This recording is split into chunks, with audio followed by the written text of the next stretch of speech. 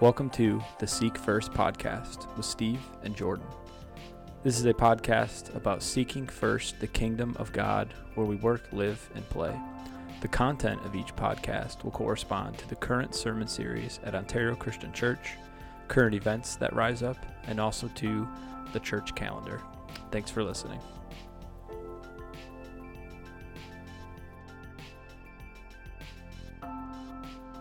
Welcome back to episode 16 of the Seek First podcast with Steve and Jordan.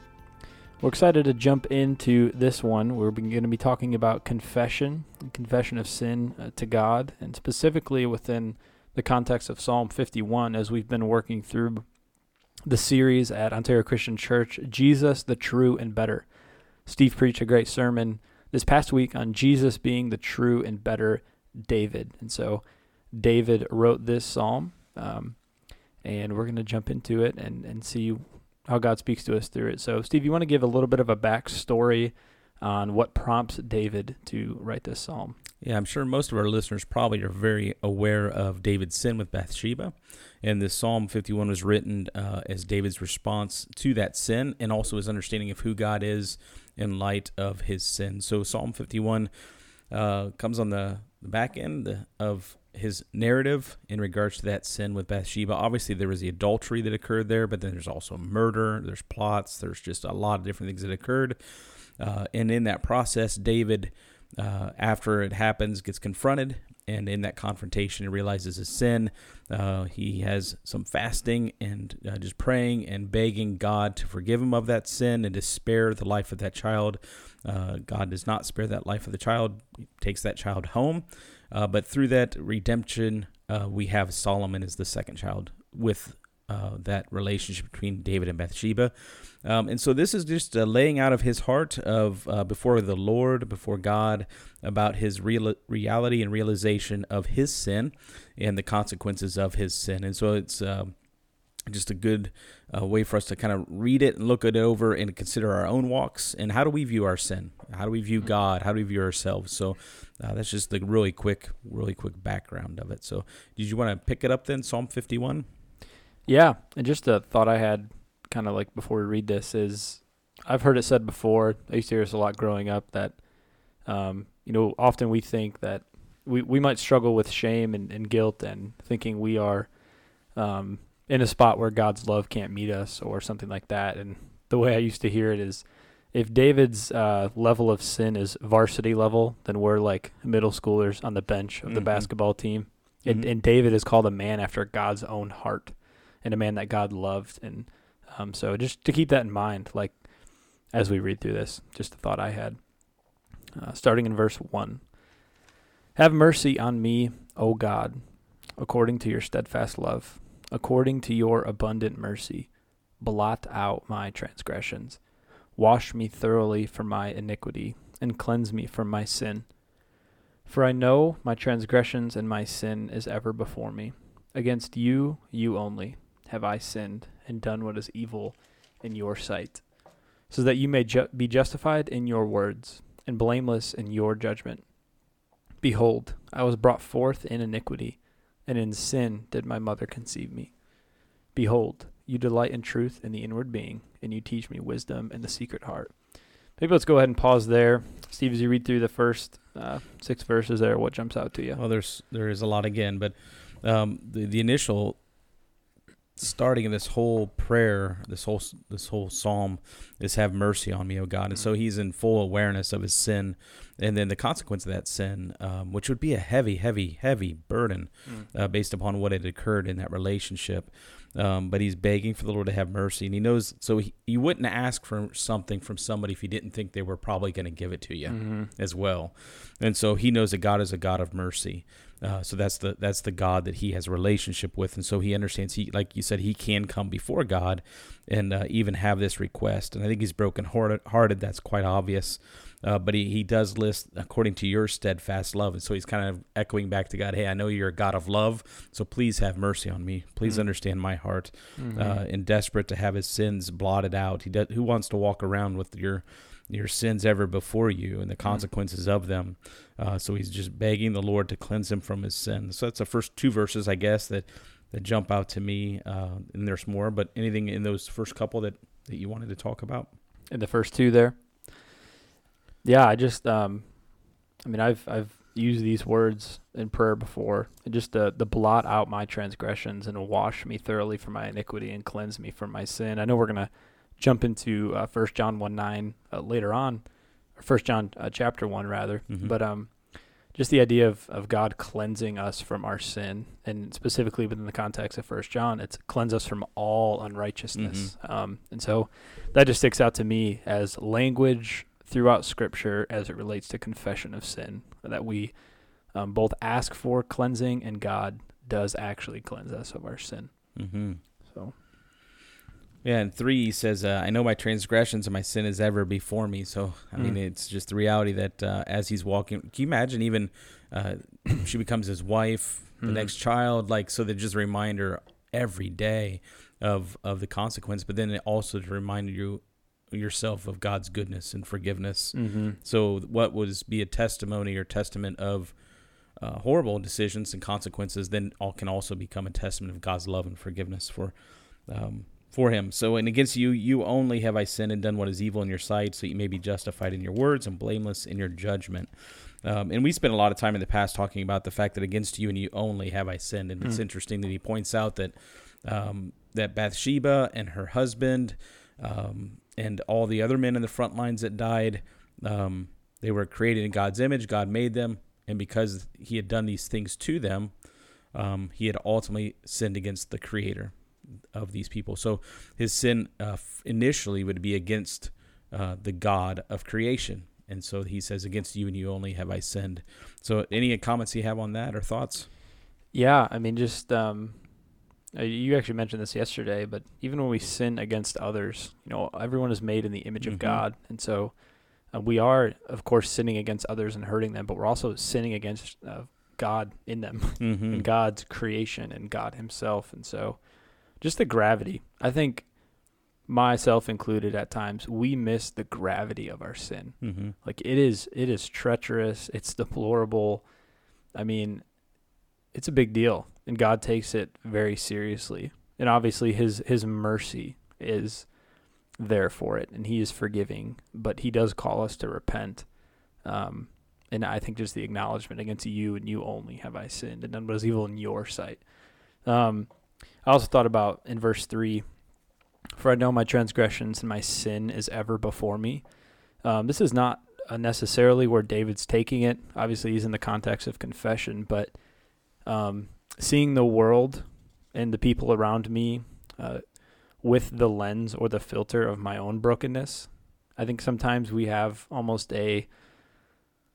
we can be prone to have like a phobia of broken people or people that we perceive to be more sinful or whatever it may be. Like there's something that holds us back from engaging. There's something that conditions us to be partial.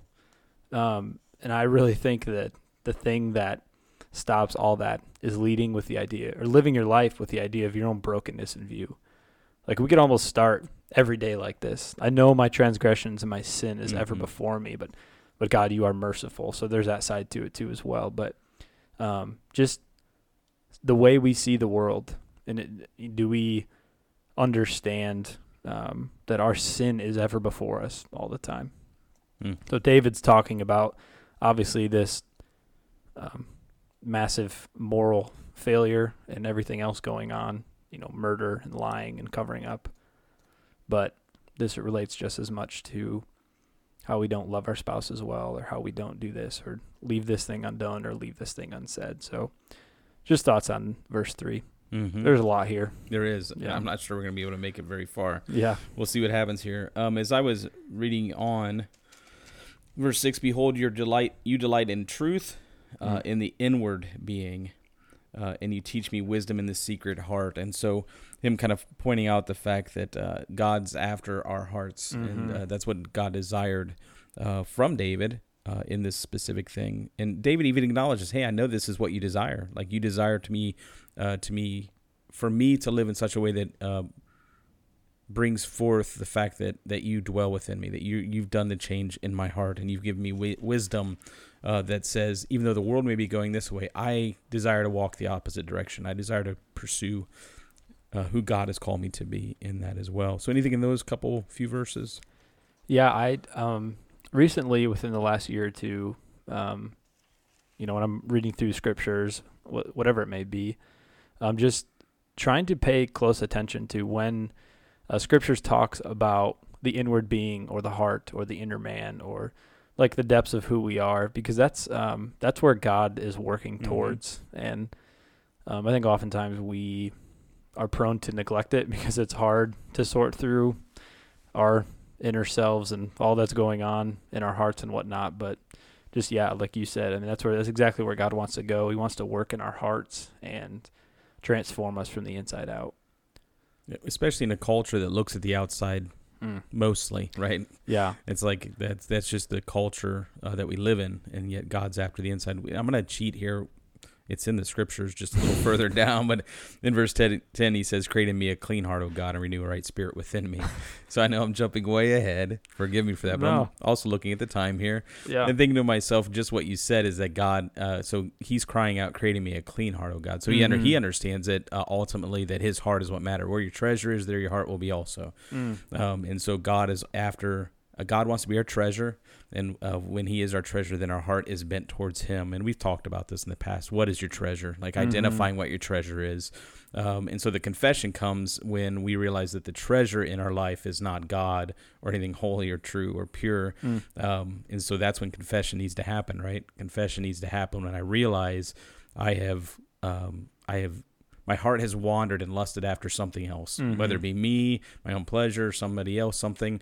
That's when confession needs to happen, in that moment of my heart, like the treasure's off, my heart's off, my mind's pondering, my will follow. I will act out negatively or sinfully if I don't align my treasure, get my heart back aligned with the proper treasure, that being God. So David's saying, "Create in me a clean heart, O God, and renew a right spirit within me." So he knows that God... if God is his treasure, and then God can also do the work that God wants to do in his heart and mind. Sorry, I jumped all the way to 10. But yeah, you cheated. No, you're not cheating. Big time. No. Let's go ahead and read 7 through 12 then. Yeah, go for it. Jump to the rest of them too. "Purge me with hyssop, and I shall be clean. Wash me, and I shall be whiter than snow. Let me hear joy and gladness. Let the bones that you have broken rejoice. Hide your face from my sins, and blot out all my iniquities." There's that line again from verse 2. "Create in me a clean heart, O God, and renew a right spirit with me." You see, I just right there, I know we didn't get to the bottom yet, but like David's posture is like, he's like, you mentioned at the beginning, he's like pleading with the Lord to cleanse him, to create in him a clean heart, to wash him of his guilt, to wash him of his sin, to cleanse him from his iniquity. And David understands, obviously his sin had major consequences, but David understands the gravity of his sin, the affront it is to God and God's creation. 11, "Cast me not away from your presence, and take not your Holy Spirit from me." Maybe someday we should do a podcast on references to the Holy Spirit in the Old Testament. Awesome. That'd be really awesome. Yeah. 12 is, "Restore to me the joy of your salvation, and uphold me with a willing spirit." So again, a lot there. What do you want to jump to now? Well, just real quick, I guess in 8, and then where you just ended, 8, "Let me hear joy and gladness. Let the bones that you have broken rejoice." And so sometimes life just stinks, and it's not a consequence of our sin. It may be a consequence of somebody else's, and now we're stuck with that. But in this case, it was his sin.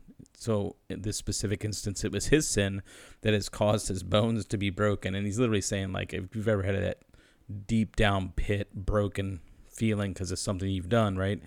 And he knows that his joy is like gone. But the scriptures say that God is our source of joy, right? And so he knows his relationship with God has been broken. Therefore, joy seems very distant to him. So he wants to hear joy and gladness again. "Restore to me the joy of your salvation, and uphold me with a willing spirit." So he knows that God is the source of joy, and he has broken that relationship with the Lord. And so he's desirous of having joy again, but not at the consequence of not first having God, because God being the source of joy. And I think sometimes we want the prize without being God's possession.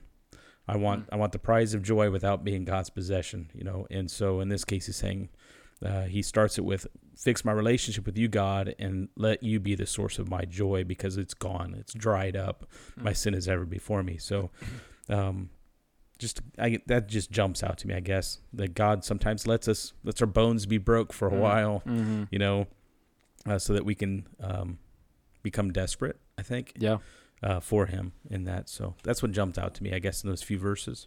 Yeah. I mean, like we said, David was definitely desperate. Very desperate for God to intervene. And, I've prayed, restore to me the joy of your salvation often. It's like, because like you said, sometimes life does stink. That might be a direct result of our sin, someone else's sin, or just the brokenness of the world. But maybe now might be a good time to jump to Psalm 32. And I know you had a scripture you wanted to share there, just with the bones that you've broken, bones that you have broken. Let them rejoice. Yeah, Psalm 32. Blessed is the one whose transgression is forgiven, whose sin is covered. Blessed is the man against whom the Lord counts no iniquity, in whose spirit there is no deceit. For when I kept silent, my bones wasted away through my groaning all day long. For day and night your hand was heavy upon me. My strength is dried up as by the heat of summer. I acknowledged my sin to you, and I did not cover my iniquity. I said, I will confess my transgressions to the Lord, and you forgave the iniquity of my sin. So this being another psalm of David, where it falls, it doesn't really say in the psalm, but you could assume maybe part of this is that narrative as well. But sure. So just he acknowledges, confesses, and he understands that keeping silent with your sin does not do any good. It breaks you up, it busts you up. And so when you understand that you've sinned, run to God. We talked about that with the last couple podcasts. But when we have sinned, don't be silent. Go to the Father and confess that sin and deal with it, and let God be the one who covers those sins for you, forgives you, and sets you free. So any thoughts that you have on that before we jump ahead?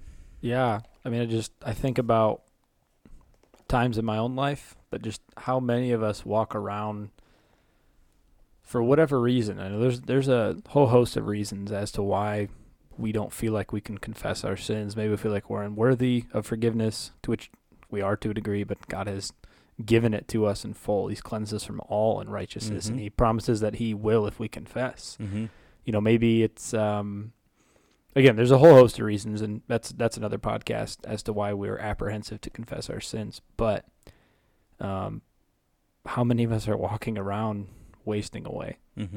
How many of us are walking around groaning all day and feeling the heavy hand upon me? I think it's a reference to conviction and our strength being dried up. Like we're being sapped because we're holding this burden. And the reality is, like, we're much more afraid of being honest with God than God is of us being honest with him. He already knows. He already knows. He just wants us to come home. It's like come home. He's going to like run and like catch you in his arms, like in the scene of the prodigal son, like we just talked about. And so that just stuck out to me. We almost work harder, I think, to cover up our sin than we do to confess it. Absolutely. It's just lay it down. Yeah, we wear ourselves out. And it's at that point maybe we finally come to our senses. Yeah. Well, you quoted 1 John 1, which is awesome, talking about 1 John 1:5 and following. But if we walk in the light as he is in the light, we have fellowship with one another, and the blood of Jesus, his son, cleanses us from what? All sin. I have that circled in my Bible. Yeah. I don't know why. Why? Because you told me to one time in a sermon. I'm going to have to do that now with my new large print that's coming tomorrow. If we say we have no sin, we deceive ourselves, and the truth is not in us. But if we confess our sins, he is faithful and just to forgive us our sins and to cleanse us from all unrighteousness. And so the reality is that God desires to, through Jesus, not even through our own stuff, to set us free and forgive us of our sins. So anything in there, you've already quoted it. That's why I decided to jump there. But anything that jumps out to you? Man, I think about who this podcast is applicable to. Me? Everyone. Me? Yeah, me. Yeah, me. Absolutely. Like if we say we have no sin, we deceive ourselves, and the truth is not in us. Like John's not pulling any punches. Right.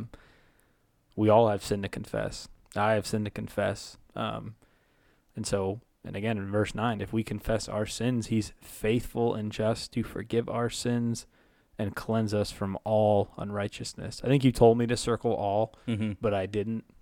I don't know why. I'm going to go ahead and circle it. But he cleanses us from all unrighteousness. So, yeah, those are just my initial thoughts. Yeah. And 2, he continues on, whoever says, I know him, but does not keep his commandments is a liar, and the truth is not in him. But whoever keeps his word, in him truly the love of God is perfected. By this we know that we are in him. Whoever says he abides in him ought to walk in the same way in which he walked. So just reminding us that Jesus is our advocate. He's the one that takes away our sins. And then a little bit later, do not love the world or things in the world. If you love the world, the love of the Father is not in him. For all that is in the world, the desires of the flesh, the desires of the eyes, the pride in possessions is not from the Father, but in the world. The world's passing away along with its desires, but whoever does the will of God abides forever. And so, and then he continues on over and over again in verse 28, and now little children abide in him, rest in him, live in him, so that when he appears, we may have confidence and not shrink from him in shame at his coming. If you know that he is righteous, you may be sure that everyone who practices righteousness has been born of him. So I'm going to stop just because it continues to go on. But the reality is that it's in Jesus that, as our advocate, that we that when we confess, it's already done. Like it is, it's finished. Like we don't have nothing to fear, nothing to be worried about. There's nothing I can do to fix. Well, I can fix some things, right? But ultimately, between I and the Father, Jesus has already done it, and so I can abide and rest in him.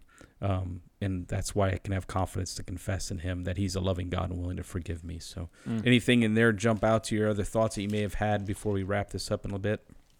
Yeah, John continues to hit the same theme. And I think it's important to note out how many times, even just in the scriptures you just read, that he talks about abiding. Right. And I think abiding in Christ is our response to his purging us of our sin, his cleansing us from all unrighteousness, his forgiving us. Like, all right, now go abide. His kindness meant to lead us to repentance. Like I sin, I confess my sin, he forgives me, and then I walk in righteousness with him. I seek to do that, and I seek to remain or abide in him. We've talked about that before. So just that's our role after confession. Go back to abiding. It's like you keep coming back to our first love and language of revelation. Yeah. Was there any other thoughts or scriptures you had? Those were kind of the ones that we talked about. But yeah, just one more thought it's as we were reading through Psalm 51, just thinking about the state David was probably in when he wrote this. And I heard someone point out one time, I wonder if David ever thought this is one of the most well-known Psalms in all the Psalms. It's one of the most well-known scriptures, probably even.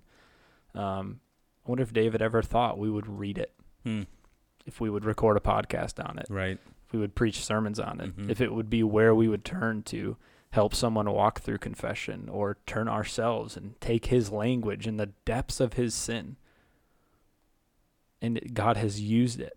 And this is a mind-blowing thought to me. And as I said at the beginning, like, if we think we are too far gone, like we are not, and like we can take what David used, and it is the word of God. It's been inspired and it's been used to lead so many to freedom from guilt and shame, just forgiveness with God. And so take this psalm, let's make it our own and walk in freedom. Absolutely.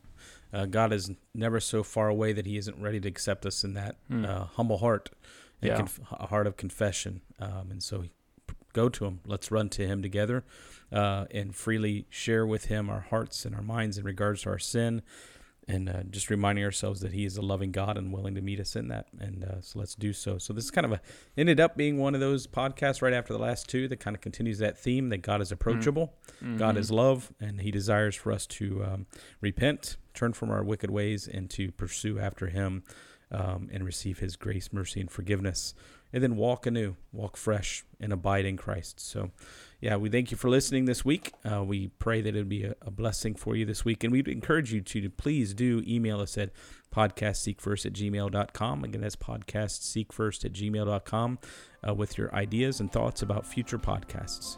God bless.